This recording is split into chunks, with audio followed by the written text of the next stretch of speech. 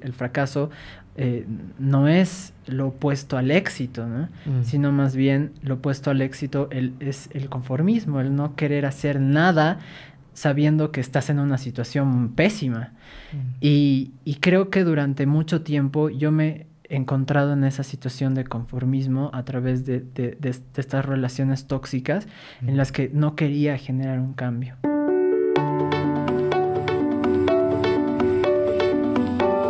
Bienvenidos a un nuevo episodio de Optimizándome. Mi nombre es JJ o Juan José Ruescas y mi trabajo es el deconstruir las tácticas, hábitos y mentalidad de humanos excepcionales con los que me voy topando en esta jornada de aprendizaje. El día de hoy tenemos precisamente un humano excepcional. Él es un coach educativo, experto en neuroaprendizaje, además de un promotor de liderazgo, hábitos saludables y desarrollo personal. Además de ser un creador de contenido en TikTok e Instagram que está causando furor. Hoy día tenemos conmigo a Fabián Llanos. Hermano, ¿qué tal? ¿Cómo estás? Querido Juanjo, muchas gracias por la invitación a esta entrevista. Un gusto para mí poder compartir contigo y compartirte todo lo que Excelente. De hecho, eso es lo que vamos a hacer. Vamos a extraer de tu cabeza lo más que podamos hoy día. Súper, estoy listo para todo. Bien, entonces empecemos. ¿Quién es Fabián Llanos y qué es ser un coach educativo? Una pregunta muy profunda para comenzar. A ver, Fabián Llanos es este joven apasionado por aprender, por escuchar a los demás. Inicio mi carrera como psicopedagogo hace ya varios años en la Universidad Católica, con la intención de aprender sobre el aprendizaje y poder ayudar a los demás al respecto, ¿no? Sin embargo, creo que también es importante aclarar que durante este proceso en el que Fabián se construye, siempre ha sido un estudiante promedio, un estudiante sin mucho más que aportar por flojera, por malos hábitos, por disfrutar más de otras cosas que no sea su propio desarrollo personal. Entonces, conforme va pasando el tiempo, ¿no? Encuentro esa pequeña chispa, esas ganas de poder cambiar eso en los demás, de poder ayudar a los demás, y ya más involucrado como mi propia carrera de psicopedagogía, involucrado al ámbito educativo neto, decido hacer un cambio en temas de mejorar y potenciar a los demás en sus propósitos educativos.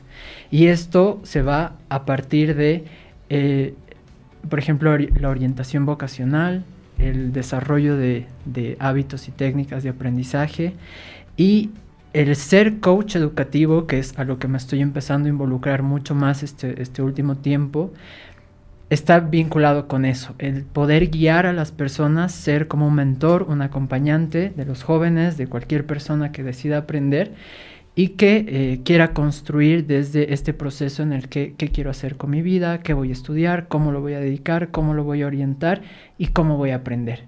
Entonces, ese seguimiento y ese, digamos, agarrar de la mano y caminar con las personas es lo que involucra ser coach educativo y a lo que me estoy dedicando ya desde hace unos 3 años más o menos.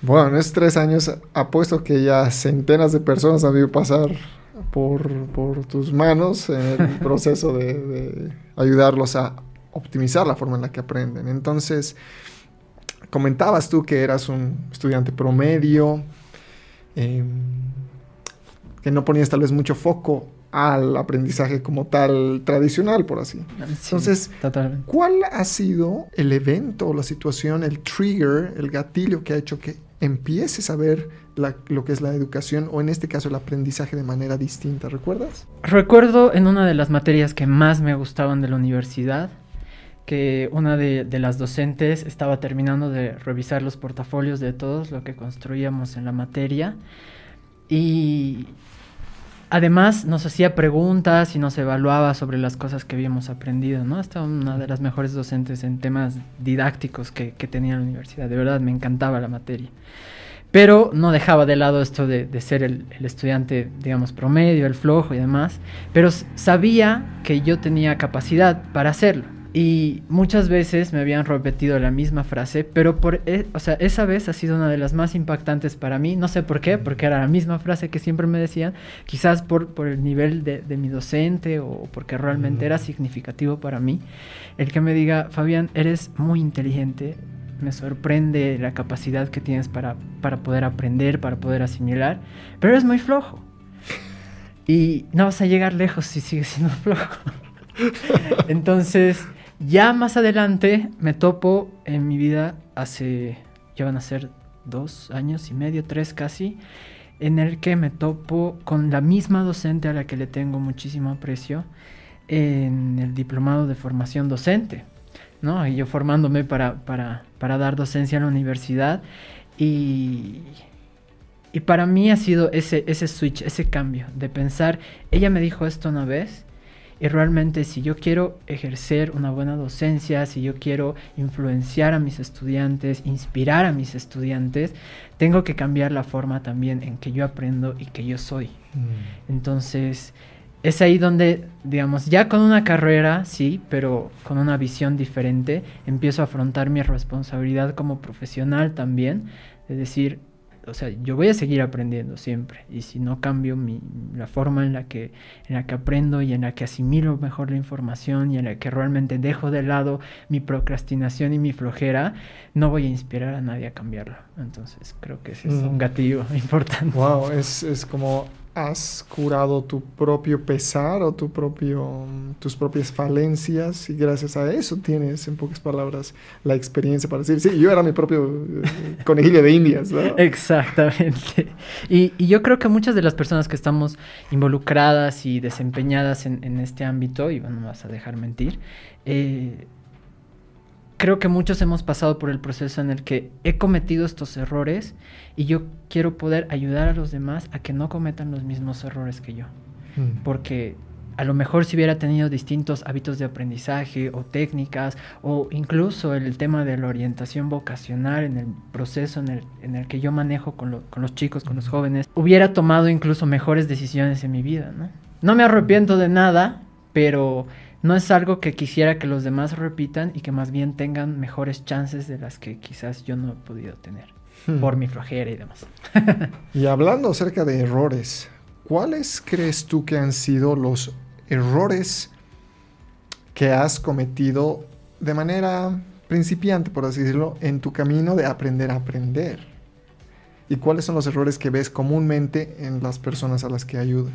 Por ejemplo, un error muy común que siento que yo he tenido es no involucrarme con el aprendizaje que estoy adquiriendo, no ponerlo en práctica.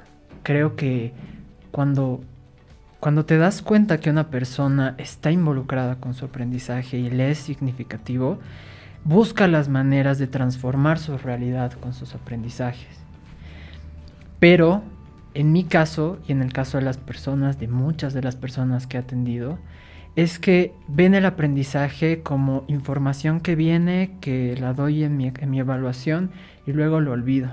Y creo que ya no me es importante nunca más. Ni siquiera le extraigo, ¿no? La esencia pequeñita de lo que podría servirme para mejorar como persona o para mejorar como estudiante.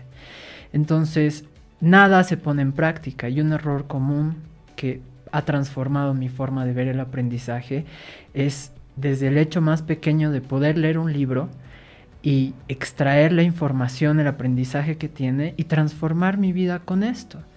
Y no lo he aplicado hasta que realmente me he dado cuenta de los errores que tenía y del gran potencial que podía sacar de libros de comedia, de libros de aprendizaje, de todo tipo de libros que siempre te dejan una lección o una frase o siempre tienen el momento de hacerte recapacitar, del que puedes aprender algo y cambiar. O sea, si algo te ha impactado, cambia tu realidad. No lo dejes como que me impactó y bueno, a ver qué sucede después. Entonces creo que eso es algo que también trato de enseñar, trato de poner en práctica, ahora en mi trabajo igual. Entonces me gusta cambiar esa pequeña perspectiva de que es un error, sí, pero que también tiene aprendizaje, ¿no? Todos los errores son formas de aprender. Ahora, es interesante que no te has dedicado solamente a impartir docencia como lo hace la educación tradicional, sino que por lo menos me parece fascinante tu trayectoria acerca de, ok, decido empezar a hacer contenido digital basado en algo en lo cual yo realmente pienso que se tiene que dar un impacto positivo. ¿Cómo es que Fabián decide empezar a hacer contenido? Yo te cuento que desde que soy joven, bueno, desde que soy adolescente, siempre me ha gustado generar un impacto en los demás.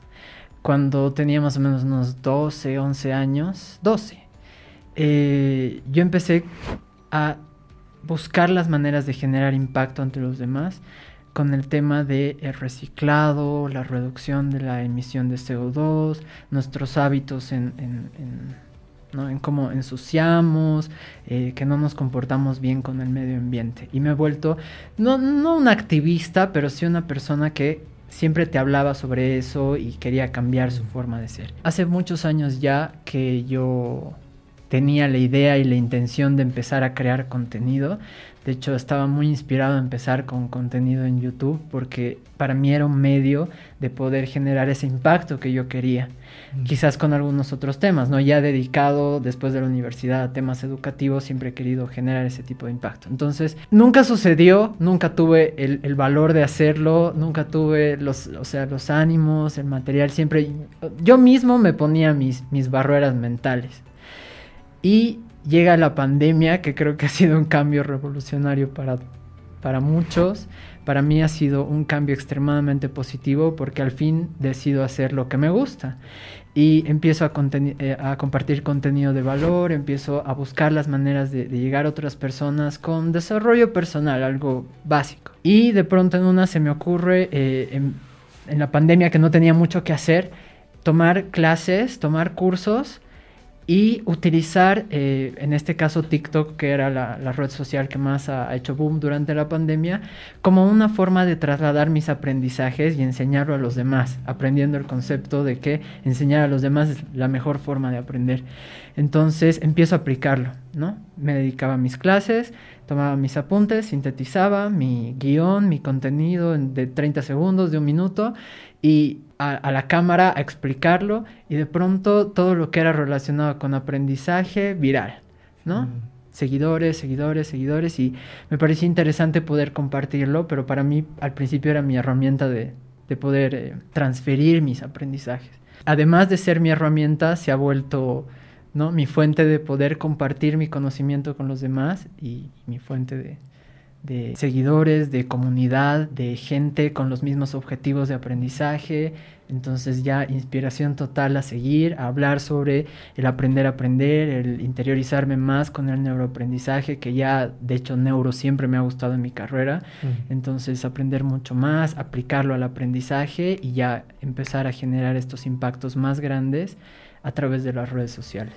La comunidad que has creado hasta el momento es bastante grande. Son como, estábamos hablando hace un momento, como 130,000 followers en TikTok. Así es. Y como casi 50,000 creo en Instagram. El impacto que estás teniendo, de hecho, ¿es algo que te habías imaginado hasta este punto? No, la verdad jamás. No, realmente me voló la cabeza, no podía creerlo. Al principio sí, como que trataba de trazarme mis metas, digamos, sin darle tanta importancia, porque creo que al final los seguidores tienen que ir acorde al contenido, a cuánto tú le dedicas. Entonces yo trataba de mejorarlo para compartirlo y, como te digo, que sea mi mejor herramienta para solidificar mis aprendizajes, transferir mis aprendizajes. Entonces ya de pronto un día un video se hace viral, 50,000 seguidores en menos de 2 horas, wow. 20,000 seguidores en 4 días, y de pronto así los videos que generaban impacto eran aquellos que además, ¿no?, además de tener su estrategia, como que daban mucho contenido de valor y aprendizaje. En cierto sentido decido hacer lo mismo en Instagram, donde tampoco tenía como que mucha idea de cuánto iba a impactar, porque empecé una cuenta de Instagram desde cero, como para decir, esto va a ser netamente de aprendizaje, fuera de mi cuenta personal, y así de pronto en menos de una semana, casi 35,000 seguidores que me escribían y me preguntaban: técnicas de estudio, cómo puedo mejorar, qué puedo hacer, ayúdame. Entonces he dedicado mucho tiempo a escribir, a responder, a tratar de personalizar, pero ya era mucho, ¿no? A veces uno no se da cuenta de cuánta gente realmente puede llegar a acercarse con las redes sociales, y me dejó, la verdad, sorprendido. Era algo que nunca hubiera esperado en ese impacto, y nada, queda para mí seguir trabajando para dar contenido de valor, porque si bajo mi nivel o algo, es como que me estoy dejando de toda esa gente que está esperando algo que yo les pueda aportar a ellos en su aprendizaje. ¿Qué dices a las personas que tienen la mentalidad o la creencia de que no tienes que enseñar todo lo que sabes?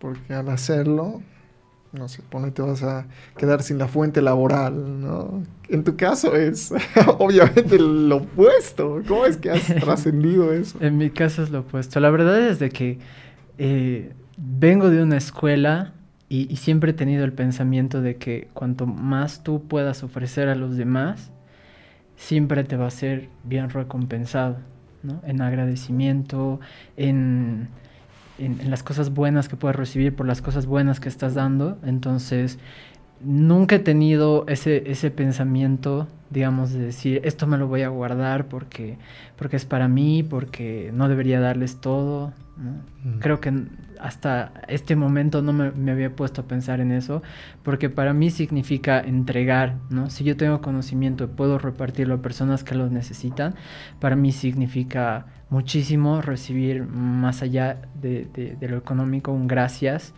y que realmente les he podido aportar a los demás algo que les va a ser útil, ¿no? ¿Cómo perdiste el miedo a hacer esto? Porque había, en lo que ya habías mencionado, que querías hacer un canal de YouTube y algo te paraba, tu propia procrastinación. Entonces, ¿cómo, en tu caso, fuiste capaz de ganarle esta procrastinación?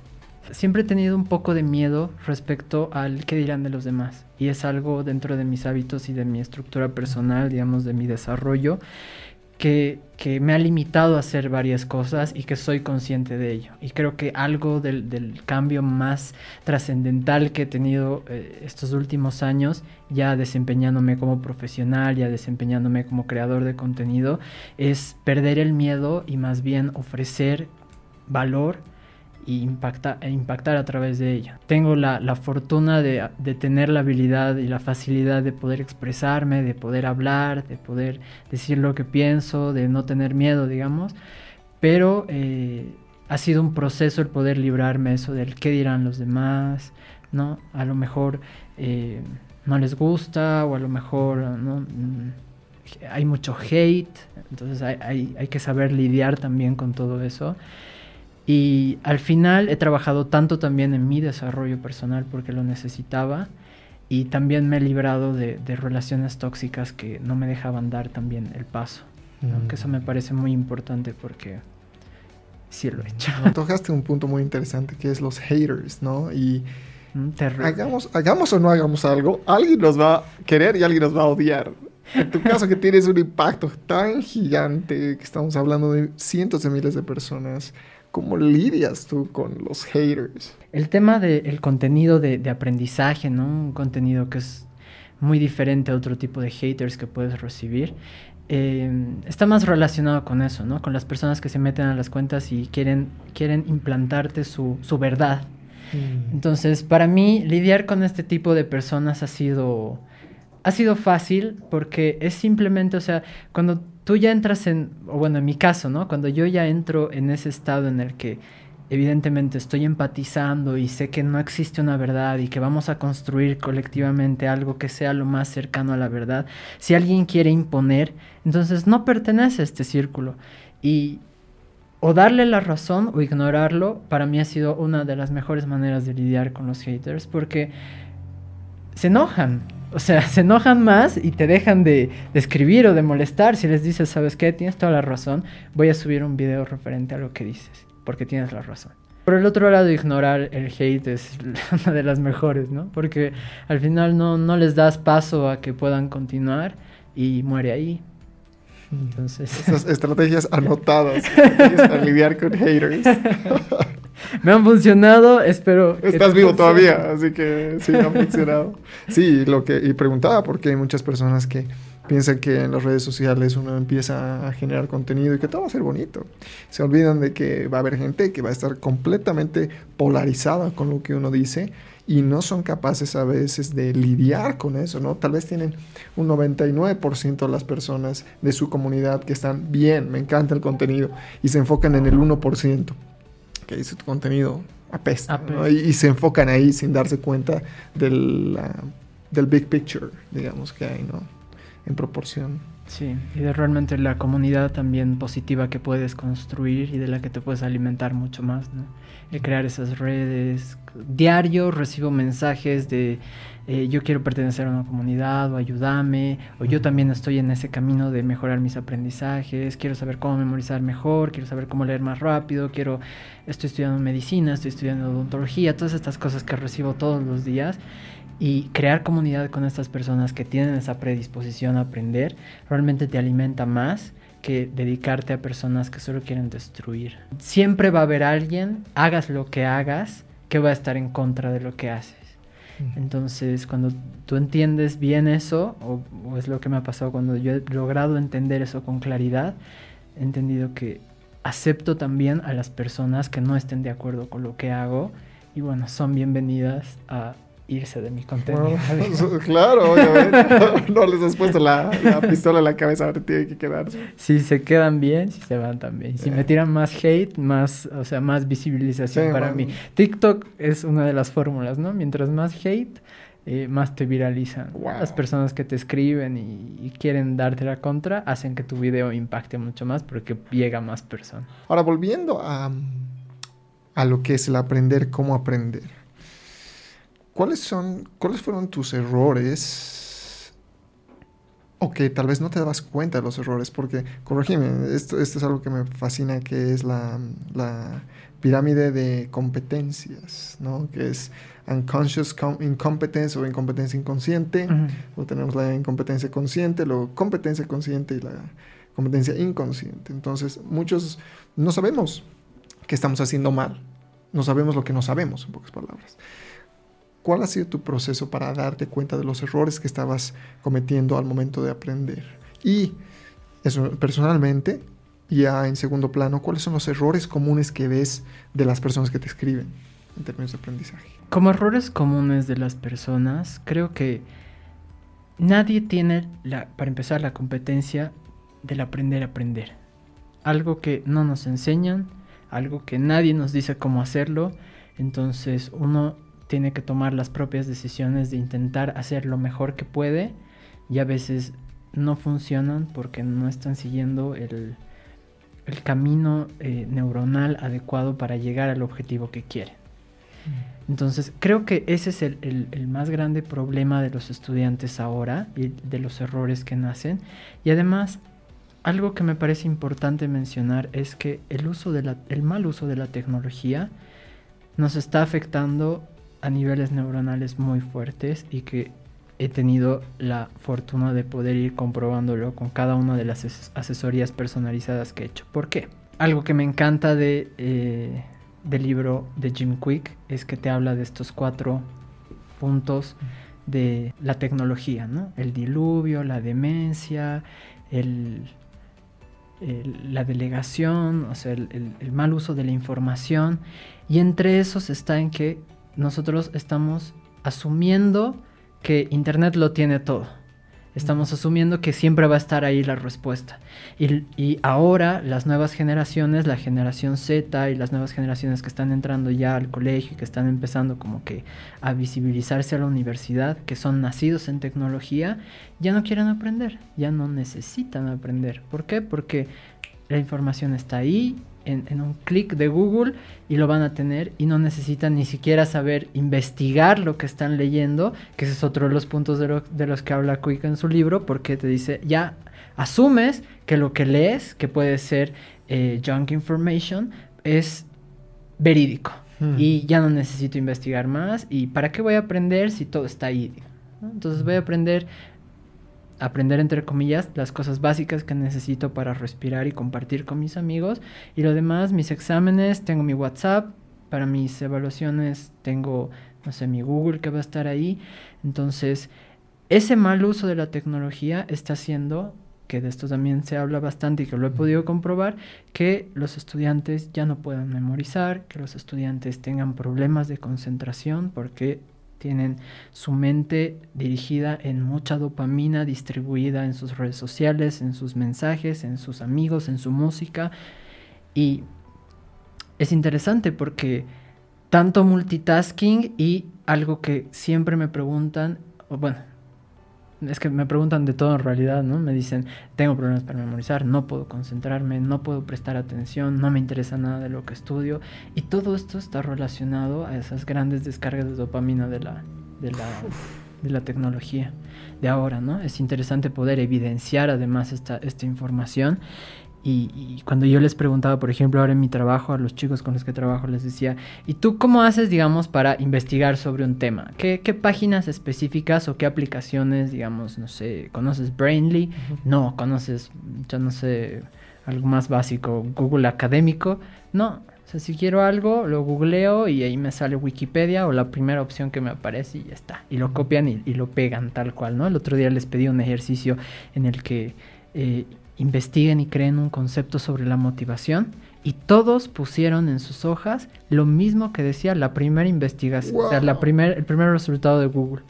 Entonces, ahí el impacto que generan las redes sociales y el internet, ¿no? El mal uso del internet. Y bueno, yo me he dado cuenta de mis errores entendiendo justamente uno de estos cursos, de los primeros cursos que pasé en la pandemia, fue sobre que hablábamos la anterior vez de Barbara Oakley, de Aprender a Aprender. Y cuando escuchaba todas estas técnicas y escuchaba todas estas metodologías para poder aprender mejor, yo decía, pero ¿qué aprendí en mi carrera universitaria? O sea, realmente ¿cuánto me acuerdo de lo que aprendí? Nada. ¿Qué técnicas tengo para aprender mejor? Ninguna. ¿Cuántas aplico, no? Mnemotecnias, organización, todo al libre, o sea, igual que los demás, como me veo reflejado, es que no sabía estudiar y a lo que dé, ¿no? A lo que venga. Ahora, hablando de técnicas, ¿cuáles son las que tú comúnmente ves que van a ayudar más a las personas, al humano promedio que, como tú dices, es como que a lo que venga, estoy estudiando, o sea, me han obligado a estudiar y estoy haciendo lo mejor que sé, ¿no? No hay algo preestablecido. Entonces, ¿qué estrategias son las que usualmente tú recomiendas? Una que está funcionando bastante bien, ¿no? Ahorita mismo en la práctica que se me viene a la cabeza, es el ayudar a los chicos a poder hacer un pensamiento crítico y un razonamiento aplicado a través del Active Recall con los aprendizajes que tienen. ¿Por qué? Porque usualmente cuando pensamos que vamos a asimilar información, o como los chicos lo dicen, estamos aprendiendo, porque ellos todavía no distinguen entre lo que es aprender y recibir información, no se cuestionan lo que están asimilando, lo que están leyendo. Lo pasan así súper rápido y listo, ahí quedó. Y eso ocurre también con muchos estudiantes en áreas, por ejemplo, en Derecho, que me han escrito, ocurre también en Psicología, que tenemos mucha lectura, muchas cosas pesadas que asimilar, pero realmente cuánto de eso estamos trasladando primero a nuestro entender y a lo que podemos aplicar tal cual es nuestra realidad. Entonces, por ejemplo, el otro día trabajaba en una asesoría con un estudiante de Derecho que me decía, tengo que aprender un montón de leyes y un montón de cosas para mi examen, y no puedo, o sea, me cuesta asimilarlo, me cuesta entenderlo y además me cuesta memorizarlo. Entonces, entre las técnicas que yo le explicaba para que pueda utilizar, le decía, trabaja como, digamos, ponte un caso, cierta ley o algo que estés trabajando, y trata de ponerlo ridículamente a la realidad. O sea, como si estuvieras viviendo un caso y tendrías que citar ese artículo, pero con algo extremadamente ridículo, así con lo más chistoso que te puedas imaginar. Con tu abuelita demandando un cocodrilo porque le robó el queso del ratón que vivía debajo de su cama. No sé, imagínate defendiendo y utilizando el artículo para lograr solucionar tu situación ridícula. Y Y de pronto, después de unas semanas le escribí para saber cómo, y me dijo, me está funcionando de manera increíble, porque además de utilizar mnemotecnias con esto de trasladarlo a situaciones ridículas, estoy haciendo el Active Recall de aplicarlo a la realidad y yo defender el caso a través de lo que estoy aprendiendo. Entonces me está quedando genial. Me preguntas cualquier cosa y me acuerdo de mis casos ridículos, ¿no? Claro. Entonces, esa forma de asociarlo, digamos, les ayuda muchísimo a trabajar. Por ejemplo, después, otra que me acuerde, digamos, al estudiante promedio, el tema de la concentración con la adaptación del pomodoro a sus tiempos de aprendizaje funciona igual de maravilla, porque para nosotros que estamos en el cotidiano del aprendizaje es una técnica básica. Que tiene muchas adaptaciones dependiendo, ¿no? Al cerebro, al contexto, a cómo tú... Pero la mayoría de las personas que no conoce estrategias de aprender no la conoce. Entonces, no sabe cómo prestar atención o deshacerse de sus distractores. Entonces, siempre están, ¿no? Buscando su celular o poniendo música y pierden, o sea, todo el sentido de concentración en esos 5, 10 o 15 minutos iniciales hasta transformarlos en 25. Entonces, les parece para ellos un reto interesante el poder empezar a aplicarlo, que me parece... una buena. Solo para aclarar a la audiencia, ¿qué es Active Recall? Es esta técnica en la que utilizo ciertas preguntas para poder poner en contexto lo que estoy leyendo, lo que estoy aprendiendo. A través del qué, cómo, por qué, para qué, cuál, ¿no? Y todas estas preguntas que ayudan a poder contextualizar lo que acabo de leer, ¿no? ¿Qué es lo que he leído? ¿Cuáles son los puntos claves de lo que acabo de leer? ¿No? ¿Cuál considero que es el concepto central más importante? ¿Qué es lo que voy a poder aplicar en mi práctica diaria, ¿no? Este tipo de preguntas que hacen que puedas incrementar además de la concentración, el pensamiento crítico y la comprensión de la lectura. Primero, espero que tu alumno ahora haya ganado todos los casos en contra del cocodrilo. Lo primero. Lo ganó con su abuelita. Qué bueno, sí, ganó para su abuelita, qué bueno. Entonces ahora vamos a preguntarte algo que es un poco más personal. Que es, ¿podrías describir por favor cuáles son tus hábitos, esas rutinas, rituales que tienes diarios que te permiten ser la mejor versión de ti mismo? Porque sé que tienes una vida bastante ajetreada. De hecho, sacar tiempo para esto ha sido un challenge, ha sido un reto. Entonces, ¿cómo haces para mantener tu cool, para mantenerte en top performance, por así decirlo? Hace un poquito más de un año, ¿no? Antes de que comience la pandemia, había un Fabián que no tenía hábitos, que no tenía organización, que no tenía planificación y que vivía en constante estrés. Y de hecho, o sea, soy diagnosticado con trastorno de ansiedad, entonces todo me genera ansiedad. Entonces, esto ha empezado a repercutir en mi salud, ha empezado a repercutir en muchas cosas fuertes. Y obviamente mi tema de concentración, mi tema de paz mental no era para nada óptima.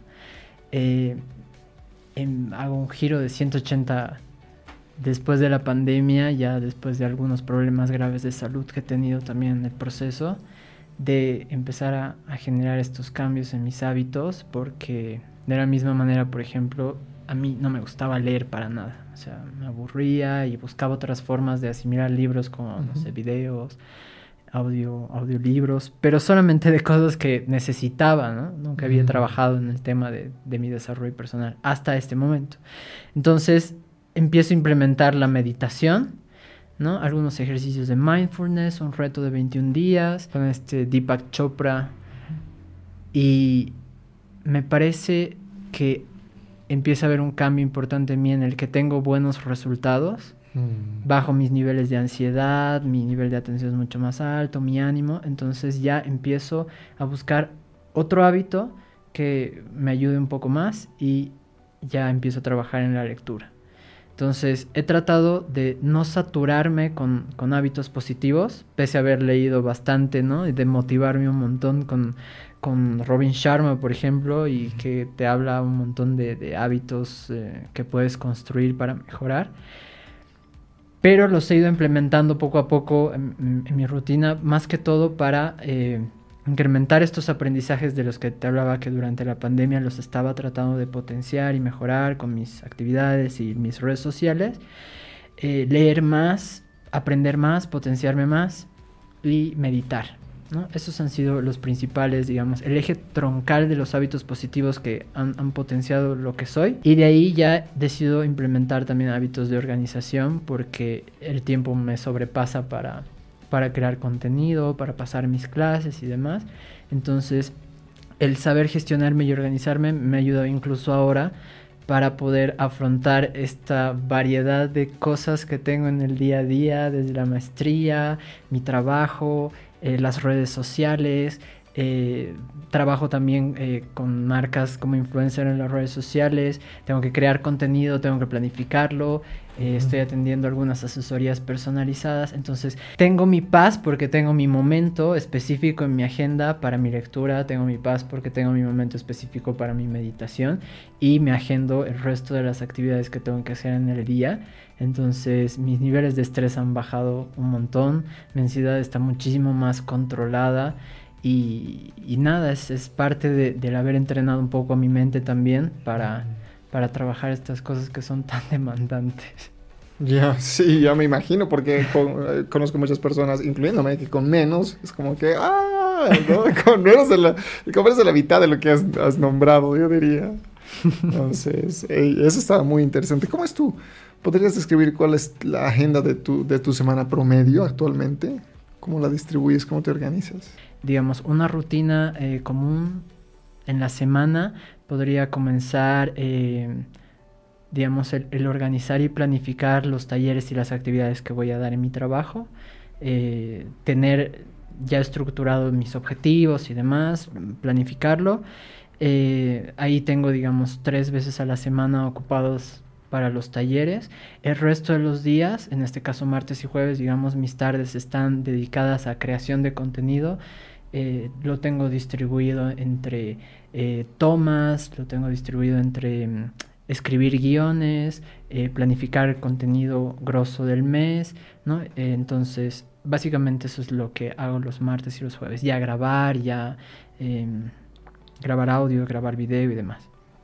En las mañanas me dedico netamente a pasar las clases. En este caso, digamos, en este último tiempo, me levanto a las 5 de la mañana todos los días. De 5 a 6 más o menos, a 6:30, dependiendo cuán enganchado esté con la lectura. Es mi tiempo de lectura neta. Me levanto a hacer un poco de ejercicio, a ordenar mis cosas. A partir de las 8 de la mañana hasta las 11, digamos, paso mis clases porque son bastante largas. Y de ahí ya almorzar, alistar las cosas dependiendo si es día para ir al internado o si es día de planificación de contenido. Entonces ya me distribuyo, digamos, en organizar dónde voy a poner las luces o, ¿no? Cuáles van a ser las tomas y demás. Y en las noches, siempre cuando llego a casa, es también un poco planificar el día siguiente, ver cuáles son mis temas pendientes. Y dormirme temprano, ¿no? Porque tengo muchas cosas que hacer al día siguiente. ¿Qué hora más o menos vas a dormir? Entre 10 y 11 a más tardar ya estoy descansando. Sí, estaba viendo algunos de tus posts donde duerman, muchachos, duerman. Sí, justamente porque en mi trabajo los chicos necesitan estar habituados también al deporte y me recordaba bastante de que si uno quiere rendir bien tiene que descansar bien, y muchos de ellos han repercutido en que no pueden dormir, tienen problemas para dormir, se quedan hasta las 4 de la mañana despiertos y al día siguiente que tienen entrenamientos están cansados, no rinden bien. Entonces yo decía, esto trasladado al aprendizaje es mucho peor porque concentración, lectura, encima las clases virtuales que son tan pesadas y si uno no tiene un buen descanso, incluso teniendo muchas actividades, no va a rendir para nada. Y solamente para poner en contexto a la audiencia, el internado que estás dando es de... Claro que sí. Bueno, yo trabajo en el Bolívar, con el internado donde están los chicos de la preprofesional. Entonces son más o menos jóvenes entre 14 y 18 años. que se están desempeñando para ser deportistas y futbolistas profesionales y que ahora yo estoy encargado de darles toda la parte educativa, ¿no? Implementar todo lo que es hábitos, desarrollo personal, técnicas de aprendizaje, los talleres de inglés, talleres de Office, entonces estamos trabajando un montón. Wow. Ojalá hubiera algo así en la educación tradicional. No entiendo cómo no hay, pero ese es otro. Ese es otro tema. Ese es otro tema, no quiero entrar ahí. Fabián, ¿existe en tu camino un fracaso? Lo llamaremos fracaso, entre comillas, gracias al cual has llegado a este punto. Creo que todos pasamos por muchísimos tropezones, ¿no? Por muchísimas cosas que más bien como fracaso, pero también como oportunidad de poder mejorar, de poder aprender. Ahora que estoy más involucrado en el ámbito educativo, me doy cuenta, digamos, que ha sido un error grande por mi parte no haber investigado más, no haberme involucrado más en una decisión correcta, o bueno, en una decisión más adecuada a mí, pero tampoco me arrepiento porque me estoy muy metido en el tema del aprendizaje y donde también estoy generando, ¿no? mi propio impacto a mí mismo. Más que nada es porque, como hablábamos hace un momento, ¿no? O sea, un fracaso no quiere decir que todo se perdió, sino es un aprendizaje en algún punto, ¿no? Sí. Creo que viéndolo por ese lado, ¿no? De esta frase que justamente la compartí hace unas semanas en TikTok, de decir, el fracaso no es lo opuesto al éxito, ¿no? Sino más bien lo opuesto al éxito es el conformismo, el no querer hacer nada sabiendo que estás en una situación pésima. Y creo que durante mucho tiempo yo me he encontrado en esa situación de conformismo a través de estas relaciones tóxicas en las que no quería generar un cambio, sabiendo que no hacía nada de lo que amaba hacer, sabiendo que no estaba feliz en la posición en la que estaba. Entonces, cuando decido hacer ese cambio, como decíamos, ¿no? De hacer esta desintoxicación social, esta desintoxicación amorosa, es que puedo encontrar el camino para empezar a hacer lo que quiero hacer. Y ahí me doy cuenta que muchos nos estancamos en conformarnos con lo que tenemos. En UBX tenemos la premisa de que el fallar es requisito para ganar. Total. Y además que le decimos fallar es facilitar el aprendizaje de lecciones libre de angustia. Y la R es de rápido, ¿no? Entonces falla rápido. De eso se trata. Por lo menos eso es lo que hacemos allá. Bien, entonces vamos terminando. ¿Qué fue algo que desaprendiste en los últimos años, en el último año tal vez, que mejoró tu calidad de vida?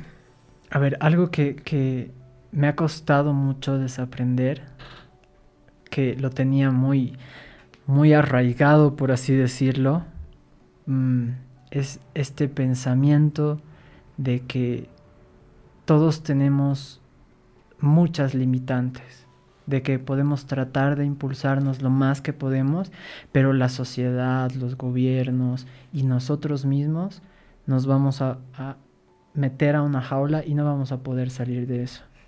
Y durante mucho tiempo he vivido con ese pensamiento de decir, ¿para qué me voy a esforzar a hacer más si igual me lo van a quitar? Si igual lo voy a perder, si igual es irrelevante, ¿no? Entonces, ese tipo de limitantes mentales creo que han sido las que más me ha costado librarme y quitarlas de mi cabeza y entender que en realidad los límites los pongo yo a lo que quiero llegar. Y desapegarme, ¿no? Justamente de lo que hace unas semanas hablábamos, el desapegarme de las cosas a las que yo estaba tan atado y poco a poco irlas soltando, me ha ayudado también a entender de que lo que tenemos y las cosas que podemos lograr también son pasajeras y cómo vamos a generar el impacto cuando las tenemos en ese momento. Cuánto las vamos a disfrutar en ese momento, porque nada dura para siempre. Mañana puede caer Instagram, mañana puede caer, no sé, TikTok, mañana me pueden despedir de mi trabajo, mañana puedo perder mis contratos con las empresas con las que trabajo. Pero ¿y cómo estoy en ese momento que lo estoy viviendo y que tengo todo lo que tengo? aprovechando y sacándole el mayor jugo para poder generar algo que sea relevante para los demás.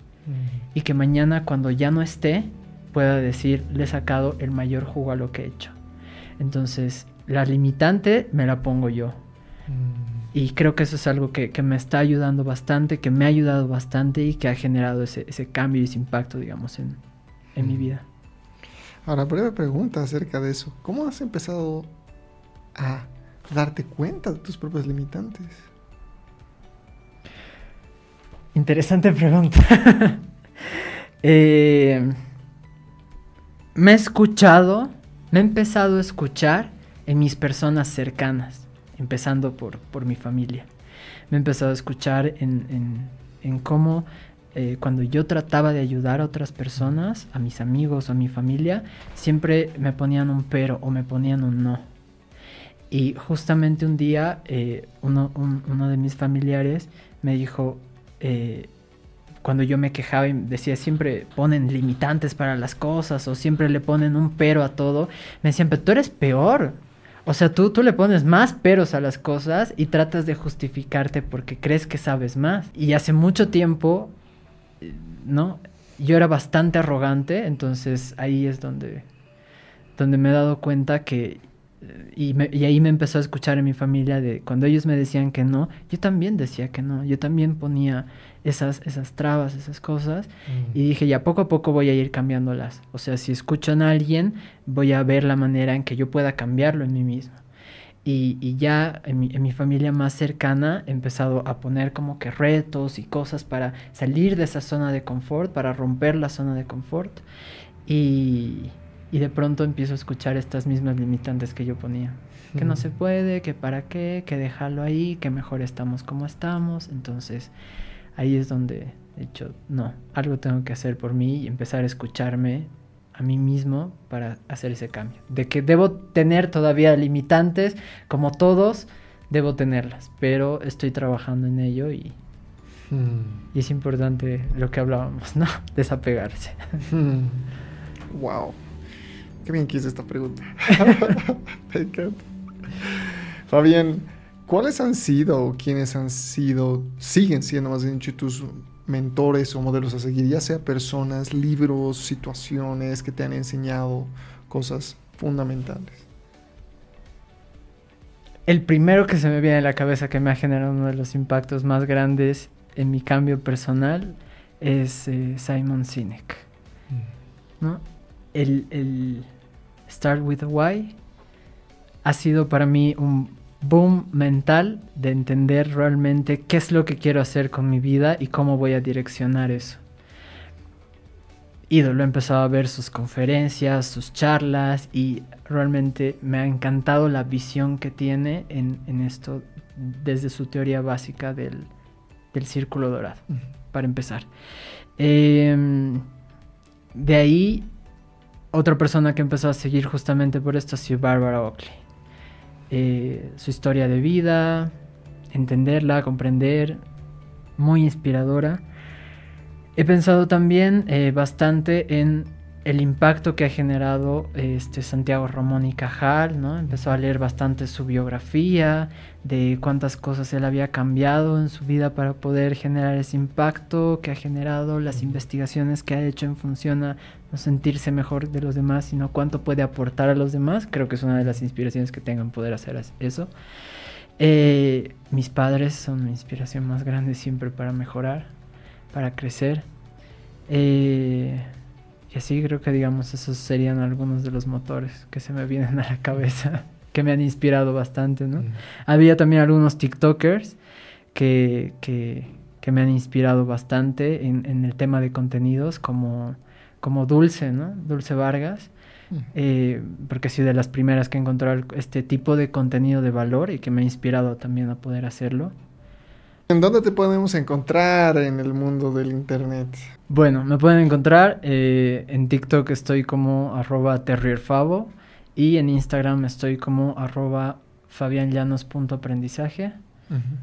Son mis más grandes redes sociales. De ahí tengo Twitter y página de Facebook, que igual está como @terrierfavo. Esas son mis redes sociales. Súper. ¿Estás haciendo también asesorías personales? Por el momento, no muchas. O sea, tengo un espacio muy limitado. En este momento sí estoy trabajando aproximadamente con 5 personas, pero sí me consume mucho tiempo. Entonces trato de decirles con calma. A la lista de espera. Sí, un momento, espérenme. Más bien estoy creando comunidades para poder también tener mi tiempo de darles lives y compartir con esta comunidad de TikTok que he podido conocer entre igual emprendedores, desarrolladores de contenido y demás. Entonces, que queremos compartirles ideas y mucho contenido de valor. Eso por el momento, porque como ya les he explicado, mi agenda es 100% atareada. Sí. Bueno, para terminar, Fabián, si pudieras dejar a la audiencia con una pregunta que los inspire a mejorar su forma de aprender, no con una respuesta, con una pregunta. Con una pregunta. ¿Cuál sería esa pregunta? ¿Cuán grande es tu capacidad de asombro para entender cuál es la cantidad de información que existe en el Internet de hoy en día? ¿Y cuánto de eso lo estás utilizando para aprender y cuánto tiempo estás desperdiciando? ¿No? ¿Cuánto quieres impactar en tu futuro a través del aprendizaje y el autoaprendizaje que puedes gestionar con la información que existe? Creo que sería una pregunta interesante para pensar desde el concepto de qué es la capacidad de asombro y cuál es mi nivel de capacidad de asombro en este momento, porque muchos la han perdido y muchos la tienen muy latente. Entonces, el entender eso y gestionar cuánto puedo aprender, a ti te ha generado un impacto y creo que puede generar un impacto a muchísimas personas para seguir, para continuar, para crecer. Súper, me parece que ahí es muy buen punto para terminar esta sesión. Ya hemos visto los contactos de Fabián, así que vamos a terminar una nota muy alta esta noche. Y por favor suscríbanse al canal, compartan esta clase de contenido, denle like también para tener más entrevistas de este tipo así de profundas, en las cuales vamos deconstruyendo esta clase de humanos excepcionales con los que nos vamos topando. Y para finalizar, gracias también a Javier Badani, al Estudio de la Caraja, que siempre nos recibe con los brazos abiertos y nos ayuda con todo el setup de la entrevista. Así que mi nombre es JJ Ruescas y nos vemos en la siguiente edición.